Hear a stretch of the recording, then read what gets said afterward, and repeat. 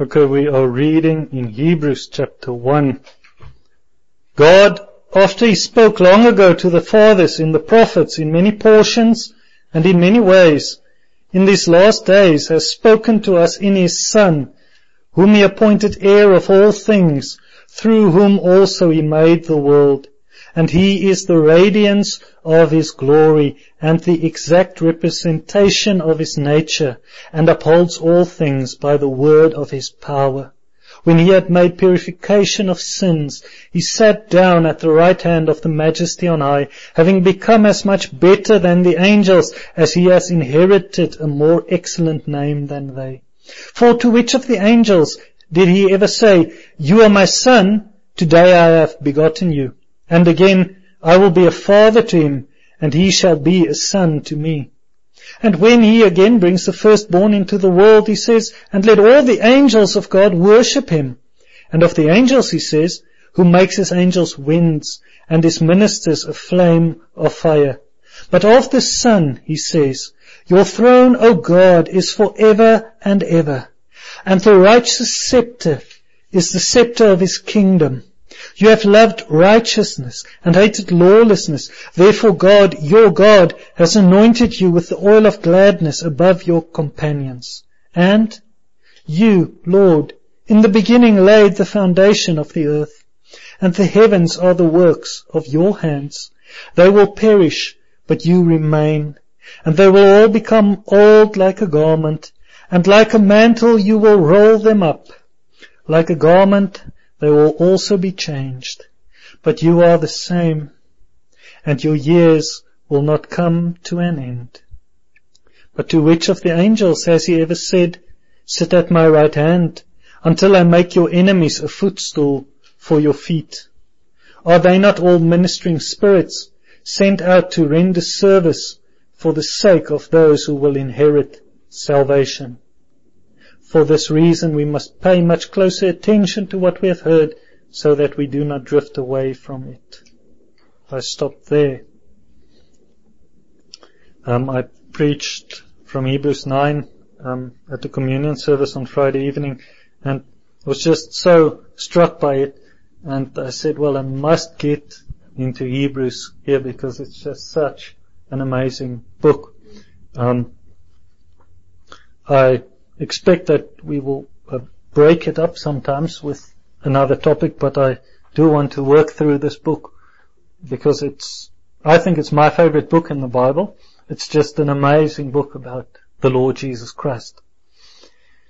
You'll notice that the book starts quite differently from the other New Testament epistles. The other New Testament letters all start with a greeting. At least you know who wrote it. But till today they are arguing about whether Paul wrote Hebrews or not. I don't really care who wrote it because the Holy Spirit inspired it. And without any introduction, without any formalities, he just jumps straight into this first statement where he says, God, after He spoke long ago to the fathers in the prophets in many portions and in many ways, in these last days has spoken to us in His Son. So what is He saying? He is saying that in the old times, referring to the time of the Old Testament, God spoke through various prophets and in various ways. He spoke to His people. He says, but in these last days, He has spoken to us in His Son. So what He is saying is that Jesus Christ is the final, full, ultimate revelation of God. God has spoken in many ways previously. And those prophets who spoke the true words of God. But none of them spoke in the way that God spoke to us when He sent His own Son into the world. And it can never get better than that. Now, at this point, I must make a remark that some people use this verse, Hebrews 1 verse 1, as a proof text for the doctrine of cessationism. Cessationism is the doctrine that tongues and prophecy and all these gifts of the Spirit died out towards the end of the age of the apostles, or whatever. There's some difference about when exactly it died out. But they say, well, you see here, Scripture says that God spoke to the prophets previously, but now He's spoken through Jesus, and now that He's spoken through Jesus, He's not going to speak through prophets anymore. Well, what's the problem with that argument? The problem with that argument is that even this letter was written after God spoke to the world through Jesus Christ.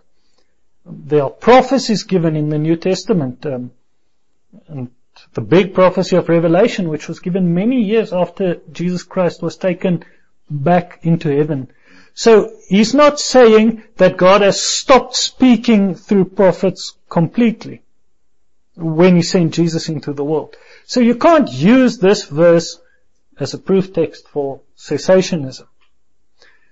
But what cessationists are usually wary of, why they are so careful to say only Scripture, don't add any prophecy or things like that, is because people come, everyone pretends to be a prophet, and they speak all kinds of words, and they belittle Jesus Christ. Not by openly belittling Him, but by speaking about everything except Jesus Christ. And what this statement in Hebrews tells us is that Jesus Christ is the ultimate revelation of God. It can never get better, as Rob said. God has spoken through Jesus. Don't ever think some other revelation is going to come which will surpass the revelation that God has given us in Jesus Christ. Therefore, anyone who claims to speak as a prophet, well, he should speak like the prophets of the old time who were predicting the Messiah. A prophet today should point you back to the Messiah. But a prophet who's just going off on his own trip and telling you all kinds of things to keep you interested and to get your money, don't bother with them. You can see if you read this letter, and even we can see it in the first chapter, that the people to whom he was writing were in danger of starting to reckon other things more important than Jesus Christ. What he deals with in the first chapter are angels.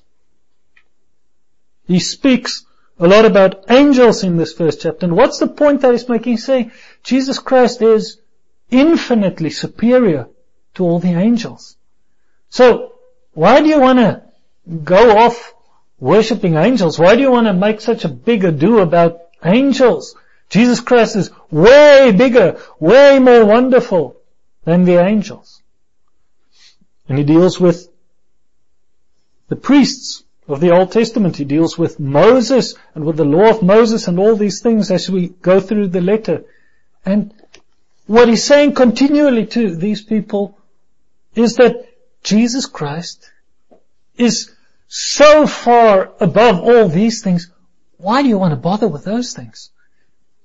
But he carefully paints a picture for them of the supremacy of Jesus Christ. And that's why I love this letter so much.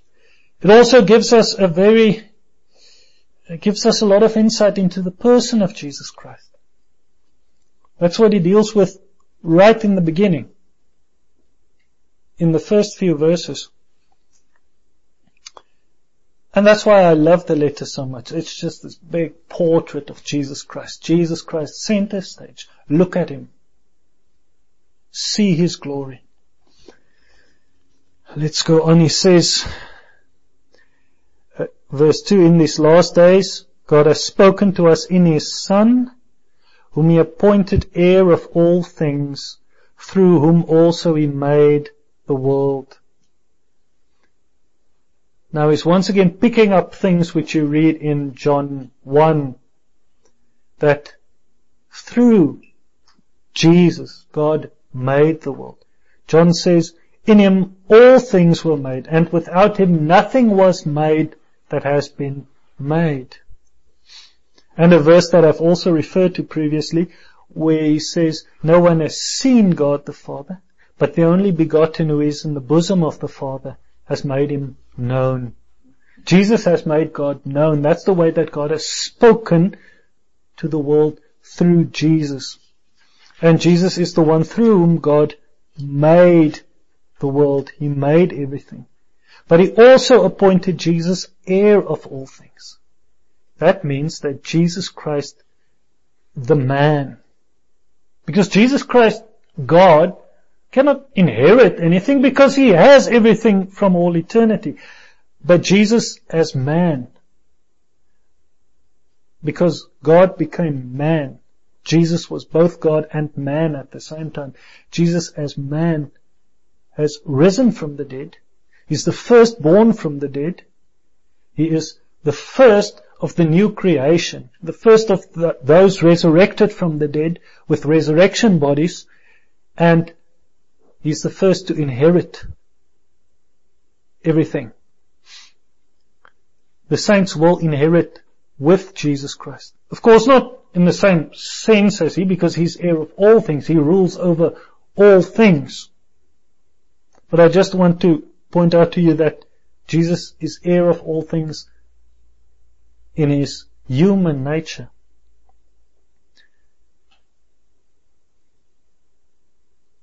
And we'll deal with this concept of inheritance later in the book again.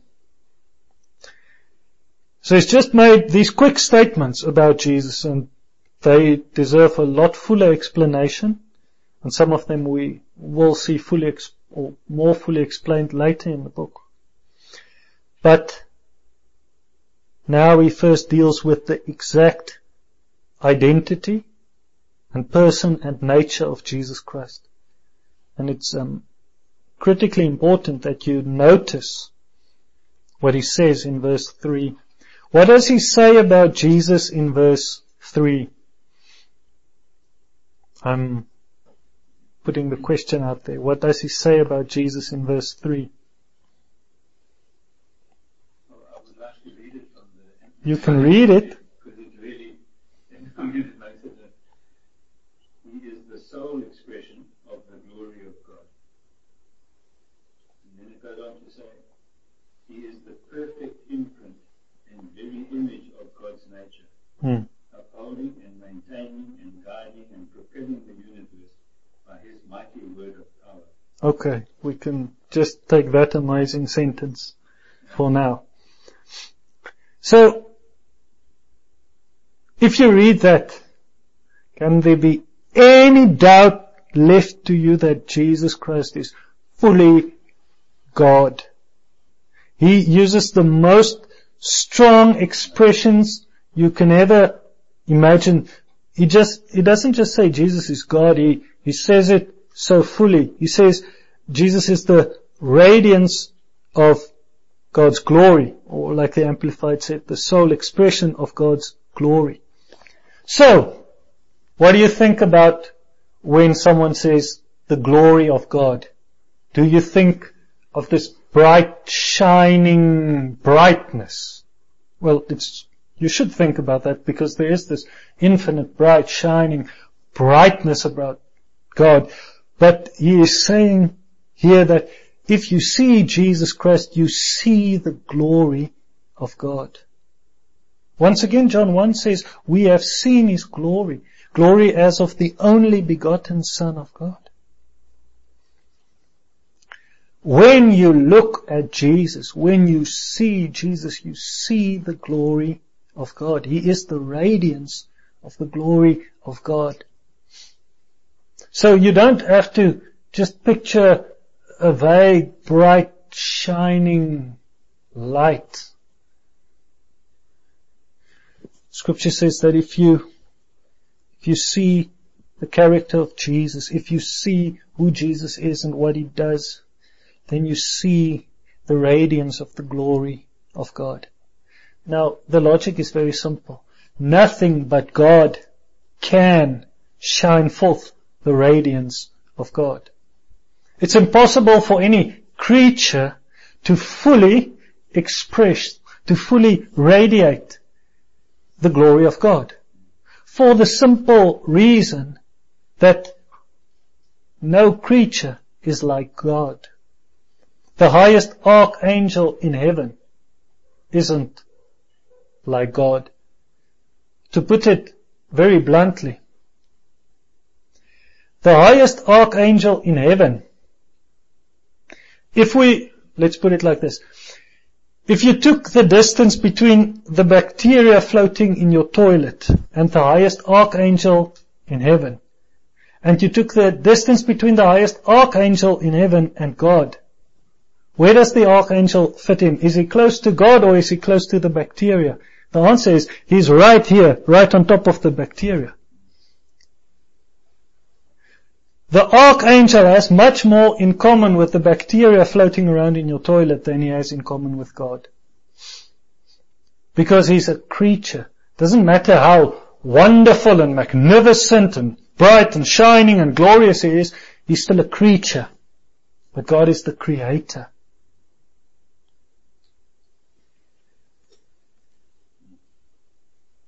And I just use that illustration to tell you that creature cannot represent the glory of Creator fully.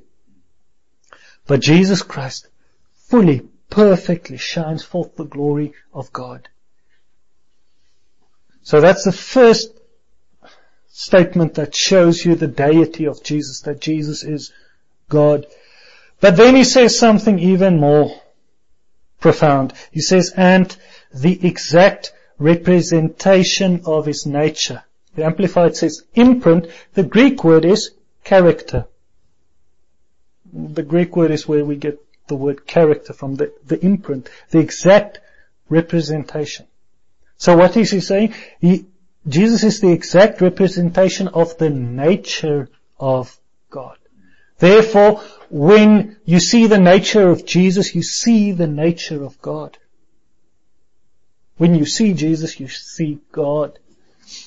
If you want to know what God is like, look at Jesus. Now, once again, there's no way that a mere creature, that a mere human or a glorified human can be the exact representation of God's nature. There's just no way. But this is what Scripture says about Jesus. Jesus is the exact, perfect representation of God's nature. And He is that because He is God. He shares God's nature. And then it says another amazing thing about Jesus Christ. And Jesus upholds all things by the word of His power. Actually, the footnote in this translation says literally upholding. In other words, continuous tense. He is upholding all things by the word of His power. An old song said, without the love of Jesus, the stars wouldn't shine. And that's true.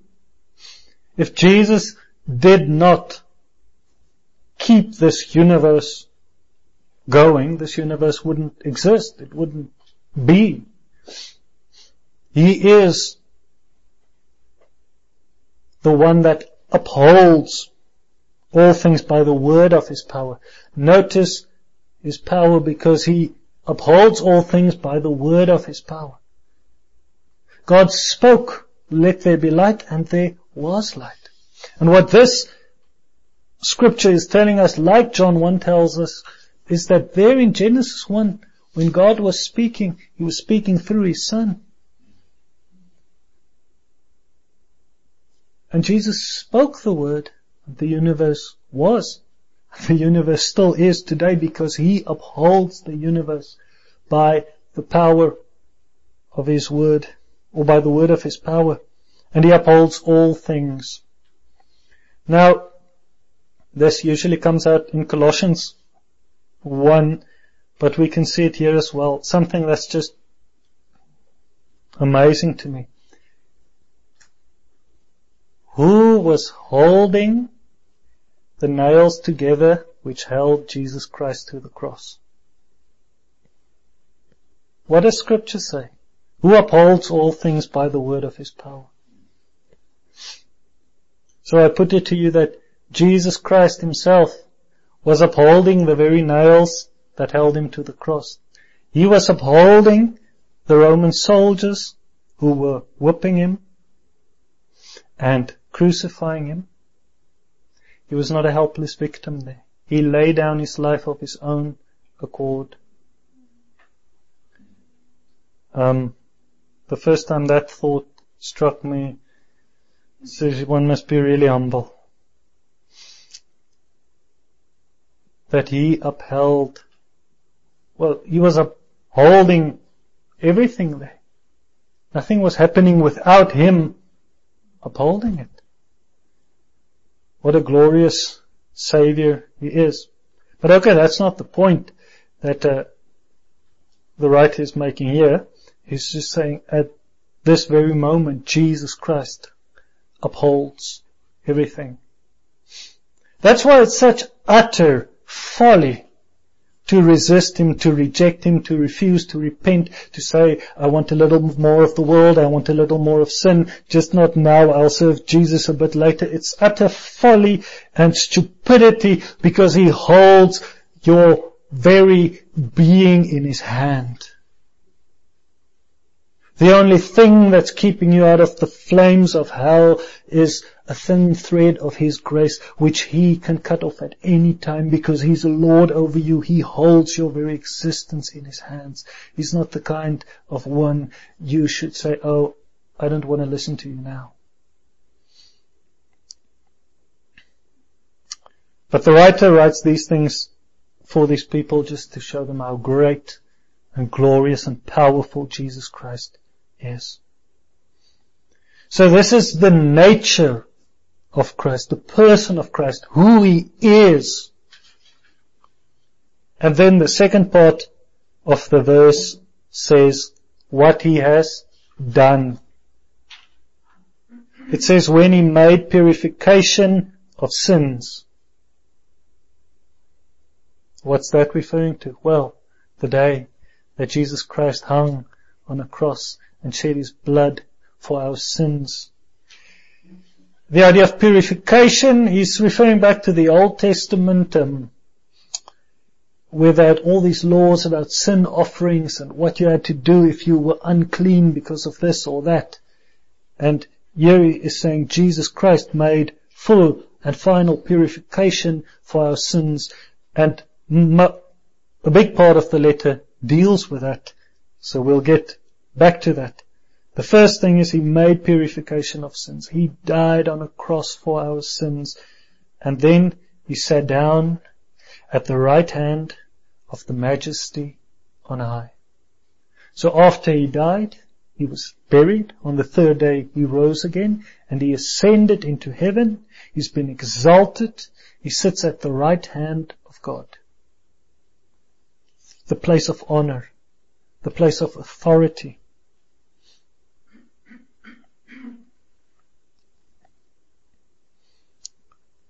And then verse 4 says, having become as much better than the angels, as he has inherited a more excellent name than they. Now, there should be some question marks for you. Why does it say he became much better than the angels? Hasn't Jesus Christ always been better than the angels? Well, once again, this has to do with his dual nature. As God, of course, Jesus Christ has always been exalted above the angels, and in fact, the rest of the chapter deals with that a lot. But as man, he died as a man. He rose from the dead as a glorified man. He sits at God's right hand with his glorified resurrection body. And now he is exalted. As man, he sits in this place high above all the angels, as ruler over everything. So in that sense, he has become as much better than the angels, as he has inherited a more excellent name than they.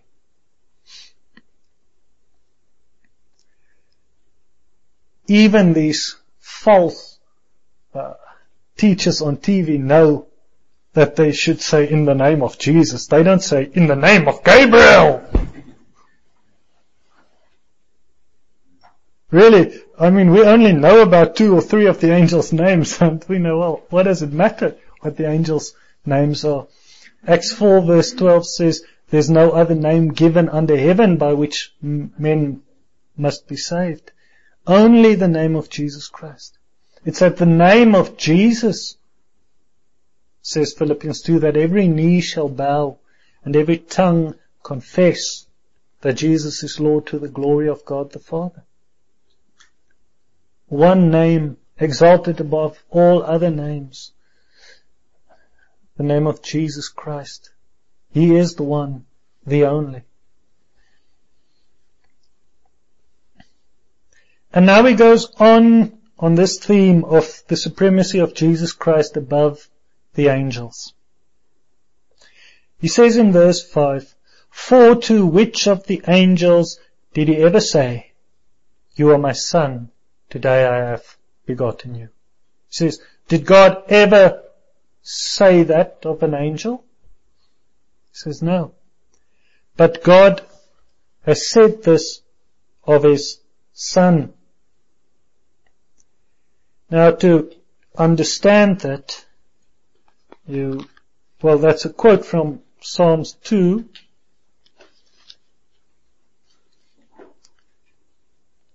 Psalm 2 verse 7.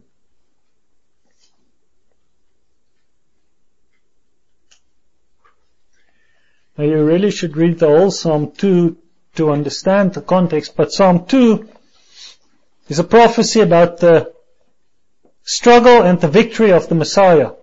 The old Afrikaans translation has the heading, die stryd en oorwinning van die Messias. And if you read Psalm 2, you'll see that's exactly what it is about the anointed of the Lord. And verse 6 then says, but as for me, I have installed my king upon Zion, my holy mountain. And then verse 7, I will surely tell of the decree of the Lord. He said to me, you are my son. Today I have begotten you. That does not mean that Jesus was created or became the Son of God at some point. What this means is, like Romans 1 verse 4 said, that by the resurrection from the dead, Jesus Christ was proved the Son of God with power. The idea of begotten here is that God has confirmed that He is the Father of Jesus. It's not that He brought Jesus forth. The idea is God has shown His fatherhood of Jesus Christ. He's proved His parenthood.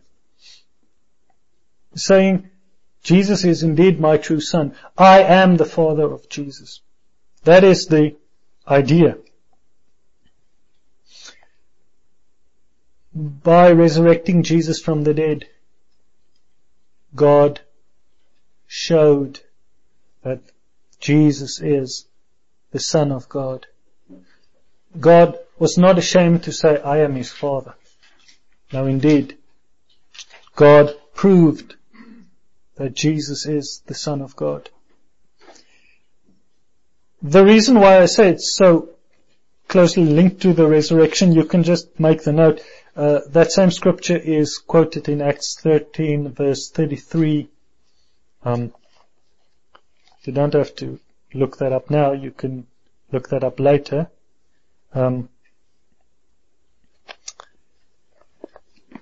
But there you can also see that it's referring to the resurrection. So, back in Hebrews 1 verse 5, the first thing he says, guys, did God ever say about an angel, you are my son, today I have begotten you? He says, no guys, God never said that about an angel. So what is he saying? He's saying, forget the angels. Jesus Christ is the one, He's the only Son of God. The angels are not sons of God like Jesus is. Now this is an interesting thing to be writing to people who probably know the Old Testament well, because one of the phrases that the Old Testament uses to describe angels is actually to speak of the sons of God. You can see that in Job 1, where we read that the sons of God presented themselves to God, and Satan also presented himself along with them. The Old Testament sometimes uses the expression, the sons of God, for the angels. So in that sense, this statement is even more powerful, because he's saying to people who probably know that the angels were called the sons of God, he's saying, to which of the angels did God ever say, "You are my son, today I have begotten you"? So when the Old Testament calls the angels sons of God, he doesn't mean that in the same sense as speaking about the one Son of God who is one with the Father.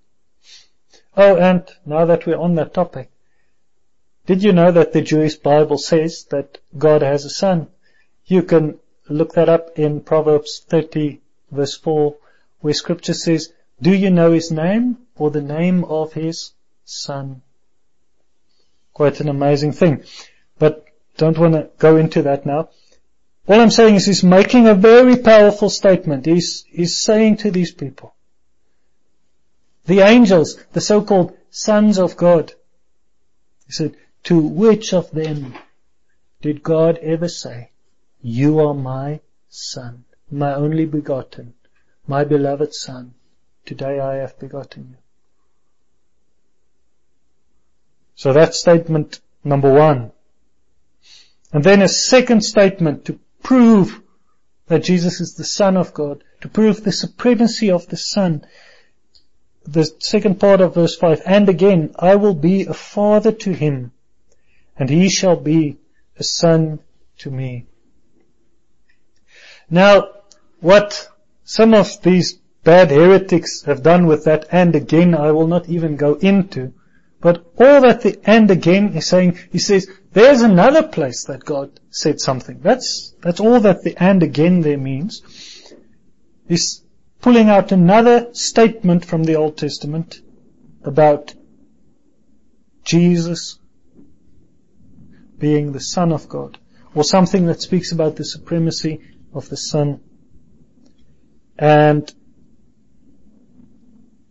that actually comes from 2 Samuel 7 verse 14, where God was promising David that God would build a house for David, and that God would set one of David's descendants on his throne, and his kingdom shall be forever. This is after David said, "I want to build a house for the Lord." Then the Lord said, "No, you will not build a house for me. I will build a house for you, and I'll set one of your descendants on the throne, and he shall reign forever. I will be a father to him, and he shall be a son to me."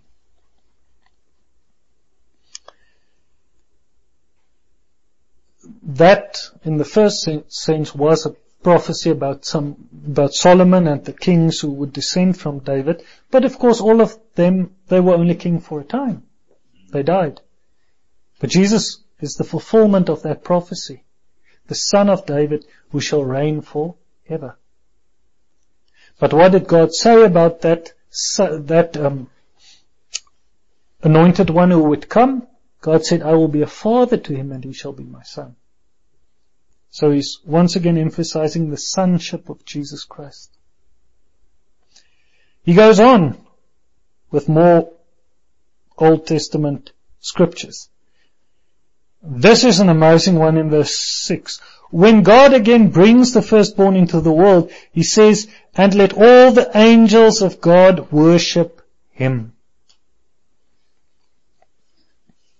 So, in the first sense, the angels are worshipping him, so who's the greater? Obviously, Jesus is the greater one, because the angels are worshipping him. The lesser always worships the greater. God doesn't worship people. People worship God. It's not right for God to worship people. That would be insane. The lesser worships the greater. So the angels worship Jesus, so Jesus is much greater than the angels. But there's something profound here also about the fact that the angels must worship Him. Why is that profound? Can anybody tell me? God doesn't share His glory with anyone. When John wants to worship an angel in Revelation 19 or 20 or 21, somewhere, 19 years, the angel says to him, don't do that. What did God tell the Israelites, the first commandment? You shall have no other gods beside me. You shall not worship any other God. It is idolatry to worship anything but God. But if God then says the angels must worship Jesus, then God is saying Jesus is God.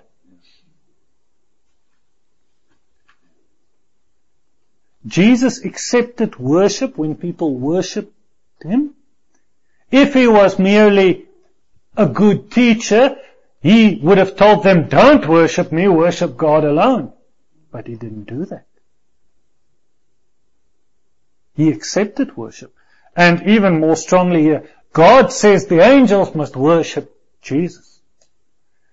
So I think the Hebrews writer is making it pretty clear that Jesus is God. Verse 7 says, of the angels, God says, who makes His angels winds and His ministers a flame of fire. So the idea that they move quickly, they are powerful. The angels indeed are wonderful. They have all sorts of powers. They can do wonderful things. But, verse 8 of the Son, He says, look what He says of the Son. Your throne, O God, is forever and ever. Now, once I received a note from some Jehovah's Witness who was who left a tract at my door. And she wrote in the letter, it is interesting that God the Father never called Jesus God. Well, it's interesting that she is wrong, because she doesn't know what Hebrews 1 verse 8 says. But you can't blame her, because her false cult has mistranslated the Bible on purpose there. But here, God says of the Son, notice that. God is speaking, He's speaking of the Son, and He says of the Son, your throne, O God, is forever and ever. So God the Father calls Jesus God. And then He says that the throne of Jesus is forever and ever. So Jesus has a kingdom which shall never come to an end. Jesus reigns forever and ever, to the ages of the ages, through all eternity. But He doesn't just reign, He reigns in righteousness, because the second part of verse 8 says, and the righteous scepter is the scepter of His kingdom. The scepter, the staff, the symbol of authority. But Jesus has a righteous scepter. In other words, He reigns doing right. He reigns in perfect justice.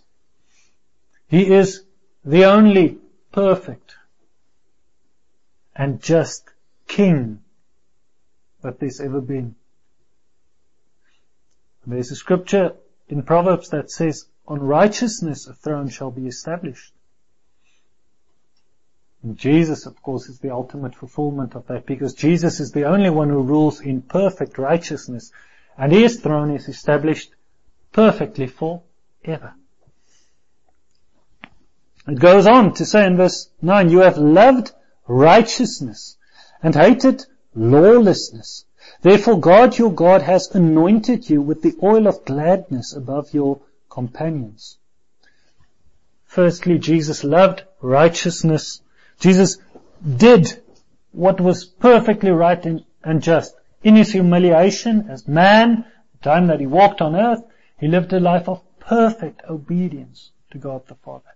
He did perfectly right. All the time. He loved the Lord his God with all his heart, soul, mind and strength. Every moment of every day. There was not once in his mind the first beginnings of a sinful thought.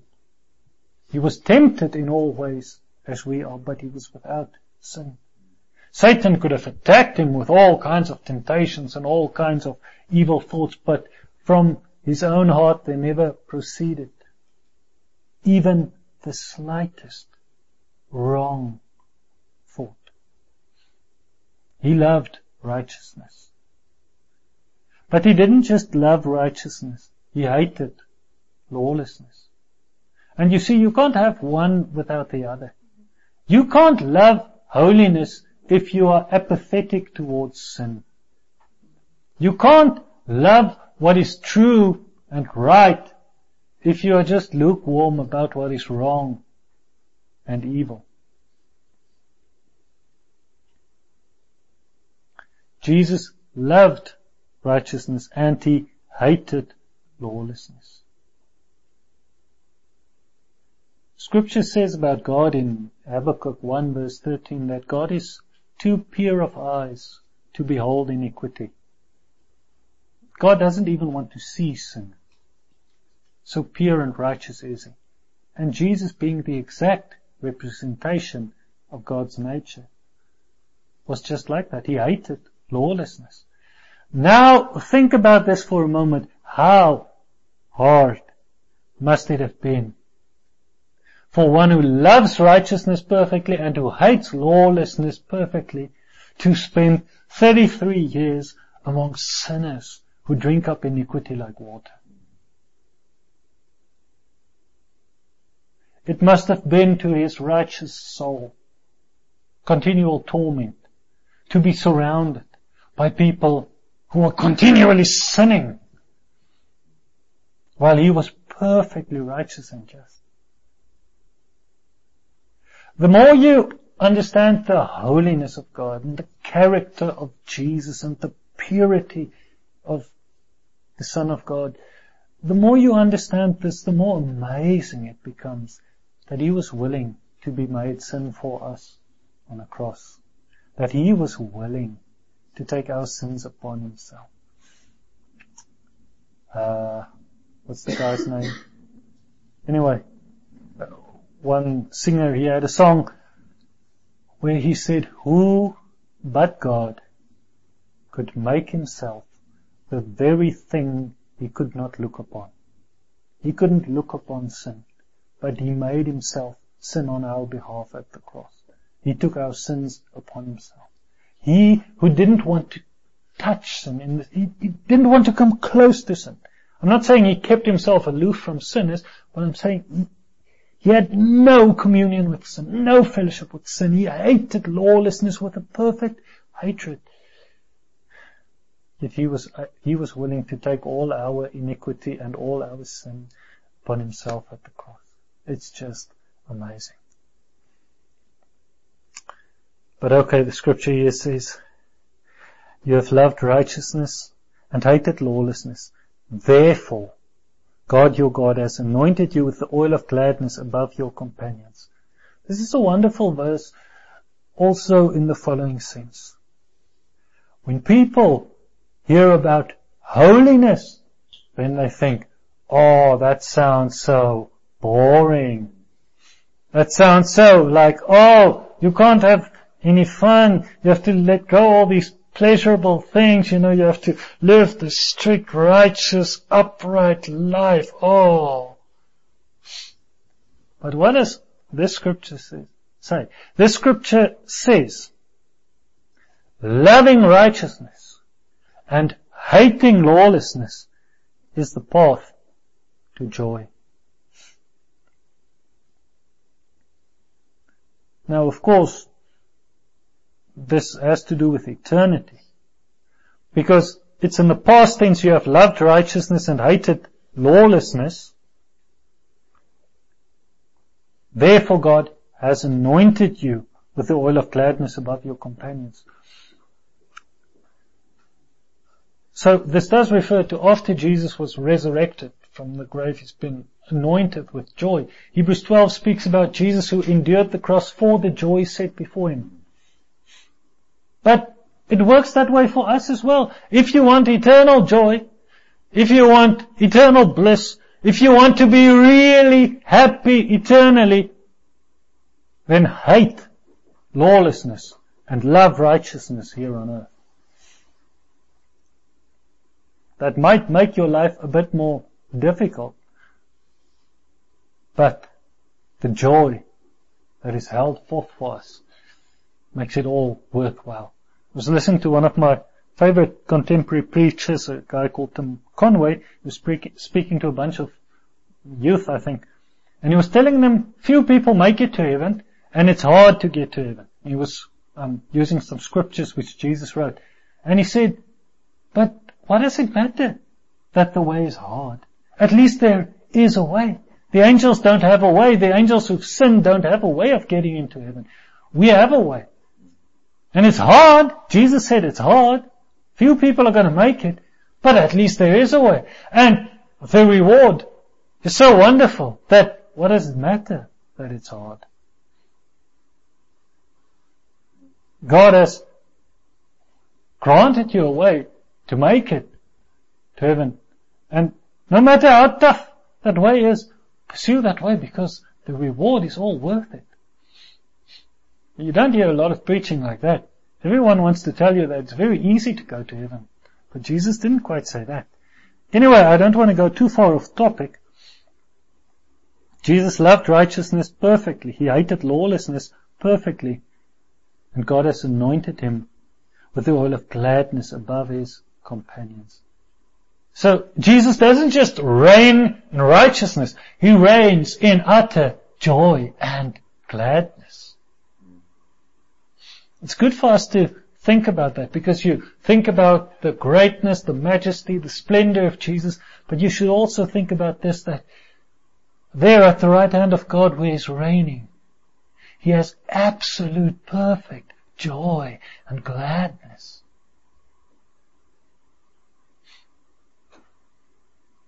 And of course, that's the way that our eternity will be if we follow Him. And then,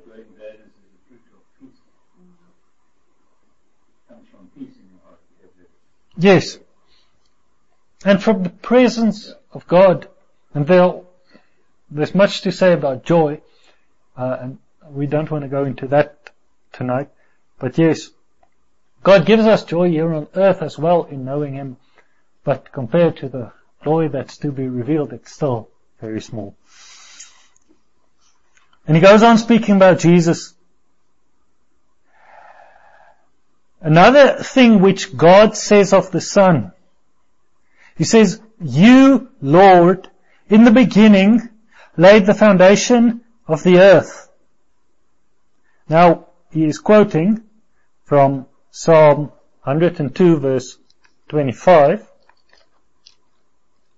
It's not necessary to turn there, but I just want to check something. If you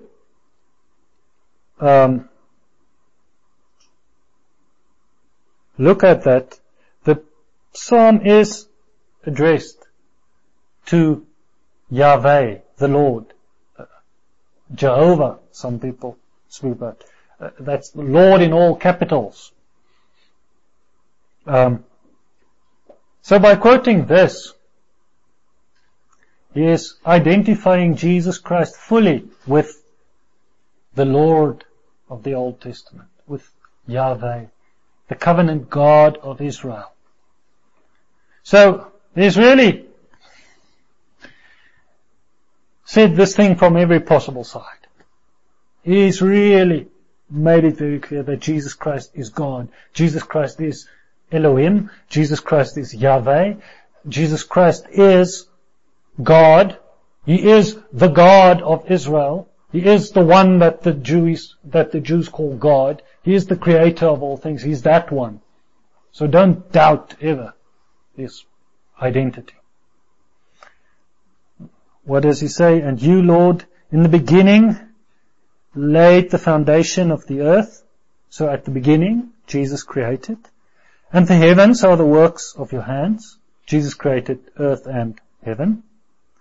They will perish, but you remain. That's so beautiful to me. And they will all become old like a garment, and like a mantle you will roll them up. The song said the clouds be rolled back like a scroll. It will actually happen. The sky will be rolled back like a scroll. This creation, this earth we live on, these heavens we see, they will all wear out. They're growing old.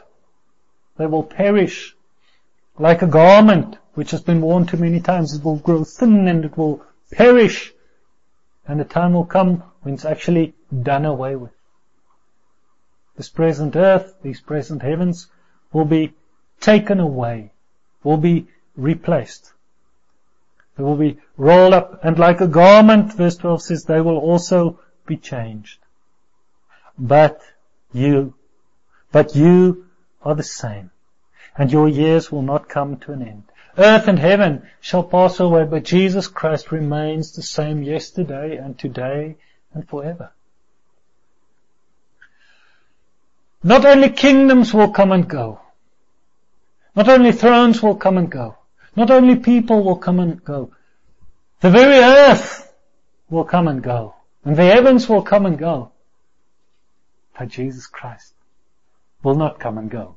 Jesus Christ stays the same from all eternity to all eternity. You are the same from the beginning when He laid the foundations of the earth. In the beginning God created the heavens and the earth.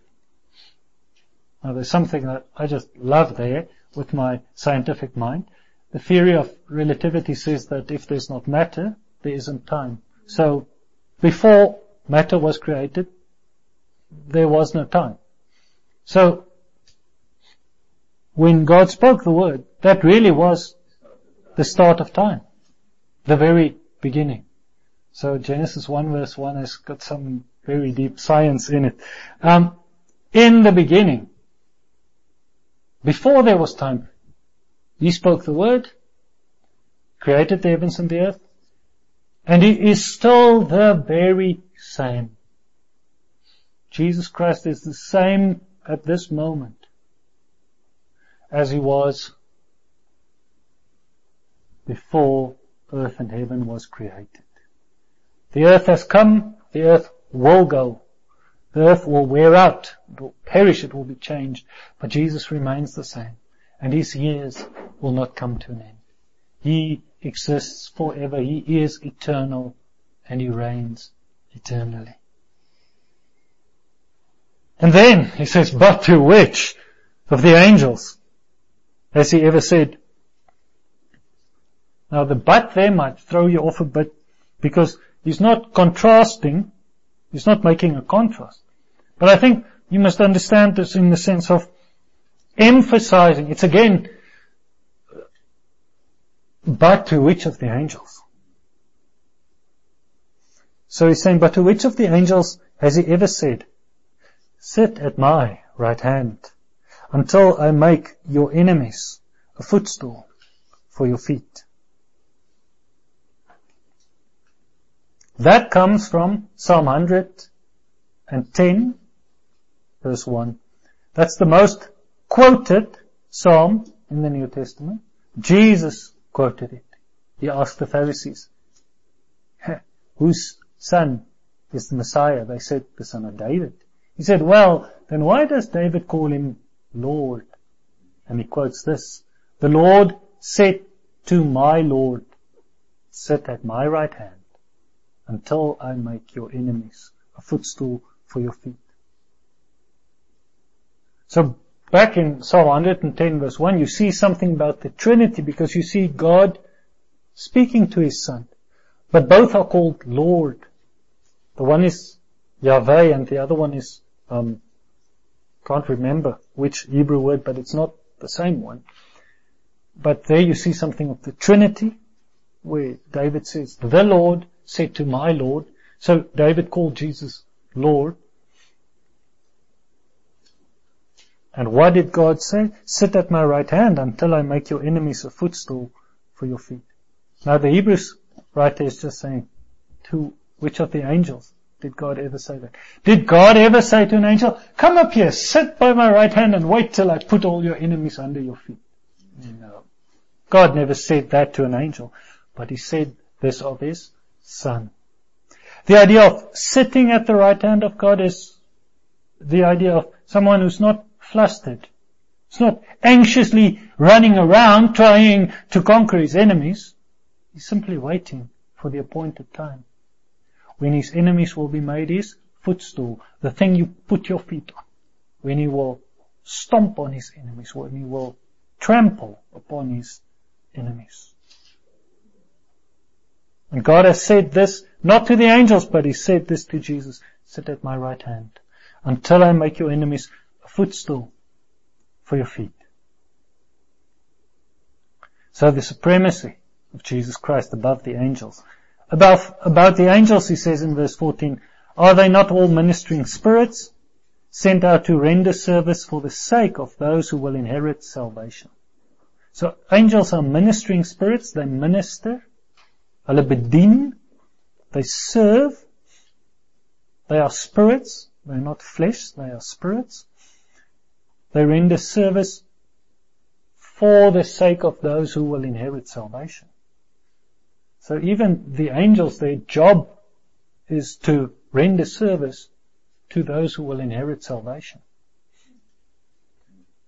But that's their job. They are servants.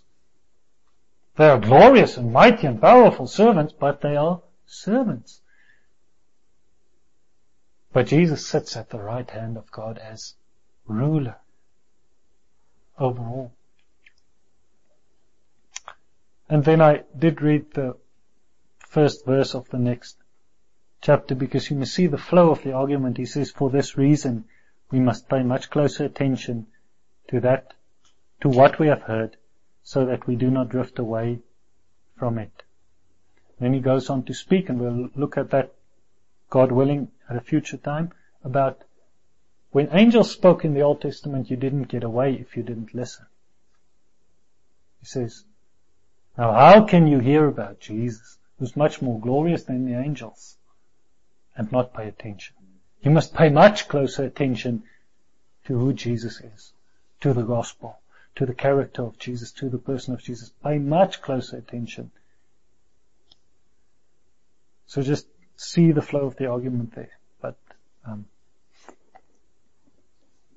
the focus is on chapter 1, the supremacy of Jesus Christ above the angels. This is just the start to the book. So we've seen basically two important things about Jesus tonight. His being, His character, His nature, His identity, who He is, in those first few verses, and then His absolute supremacy above the angels. A few years ago, there was quite a big fuss about angels. There were a number of books written about angels and things like that. It's not wrong to talk about the issue of angels, because Scripture does say some things about angels. But if you measure all that Scripture says about angels and compare it with all that Scripture says about Jesus, well, the ratio is very heavy. Very little about the angels, all about Jesus. And what this writer is telling us, why do you want to make a big fuss about the angels when Jesus Christ is so wonderful? And if you do study the angels, then study them in their proper place, under Jesus. But don't go worshipping angels. Don't go exalting angels. Worship Jesus Christ. Let all God's angels worship Him, and then let all the people who are much less than angels worship Jesus Christ, because He is great above all. The application in this book comes way later, after many, many chapters of teaching on the character of Jesus. But the application is clear enough. We've actually seen one of them. There is a part of application in chapter 2. You better listen to this Jesus Christ. You better take Him seriously. You better worship Him. You better obey Him. You better pay much more closer attention to Him. Once again, I say, make sure that Jesus Christ is your vision. Make sure that Jesus Christ is in the center of your vision and that He is your vision, that He is your Alpha and Omega. Because He is the Alpha and Omega. But make sure that He is your Alpha and Omega. Make sure that you esteem Him highly above all. Make sure that you obey Him. Don't play games with His commandments. Don't play games with Him. Obey Him, follow Him, put your trust in Him fully. Don't hold out. And if you haven't surrendered to Him, surrender to Him. Amen.